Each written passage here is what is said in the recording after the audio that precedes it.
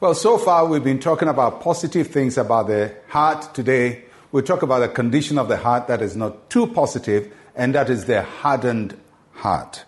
Mark chapter 8, verse 17.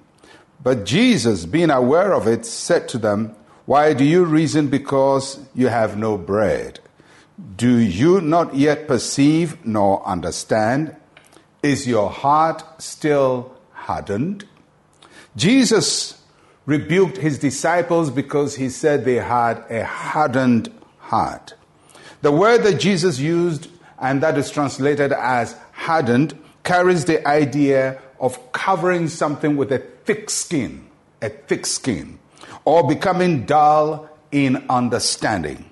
So though Jesus was the world's greatest teacher, his disciples struggled to understand him. They had great difficulty in catching his message. So it's possible for the best things to be taught to you and you have a thick skin over your understanding and be dull of understanding. That condition is called a hardened heart. Nothing sinks through it. Nothing goes through it. And in this passage, the disciples of Jesus had misinterpreted a statement that Jesus made. He talked about leaven, the leaven of the Pharisees, and because leaven is the same as yeast, immediately they had leaven. They didn't even put it in context. They thought he was talking about bread. And so they asked themselves, is it because we have no bread? We didn't carry any bread? And Jesus comes and says, what's wrong with you? Didn't you understand that when I said leaven, I talk about the leaven of the Pharisees, and I wasn't talking about leaven in bread? People who have dull of understanding jump to conclusions without fully taking something into consideration.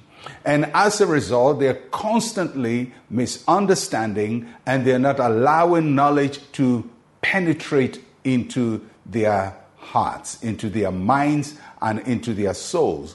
And God wants us to have the ability to receive what he gives to us. And for that to happen, we must not have a hardened heart, a heart that does not receive instruction.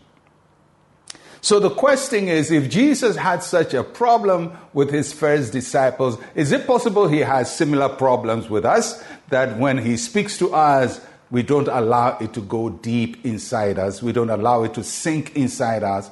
Is our heart hardened? Is your heart hardened? Have you sat under the word of God for so long with no change? You hear it over and over and over, but it doesn't go anywhere inside you. And there are three reasons I will offer you why people have a hardened heart. The first one is pride. Pride is when you think you know it all. I have it all. I am the best. Nobody can teach me anything. When we have a sense of pride, nothing gets inside us. We're so full of ourselves that nothing can be added to us. And I hope that is not your problem.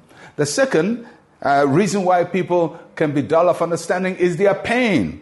Pain can make us harden our hearts because we've had painful experiences, we've gone through bad experiences, and we allow the experiences to harden us so nothing new comes to us. We cannot forgive, we cannot move on, we cannot learn anything else. Everything is referred to our pain. And the third reason is because of power. When people feel they're so powerful, they think they are almighty, they can do everything by themselves, either because of their high position or because of prosperity. They get intoxicated with power and nothing can come into them. So pride, pain, and power can make us harden our heart so that knowledge does not penetrate into our hearts. And I hope that doesn't refer to you. And if it does, God can help you to soften your heart. So let's pray and say with me, Heavenly Father, touch my heart with your Spirit. Deliver me from anything that will harden my heart towards you. In Jesus' name, amen and amen. May the Lord soften your heart today. I'm Pastor Mensa Otabil. Shalom, peace, and life to you.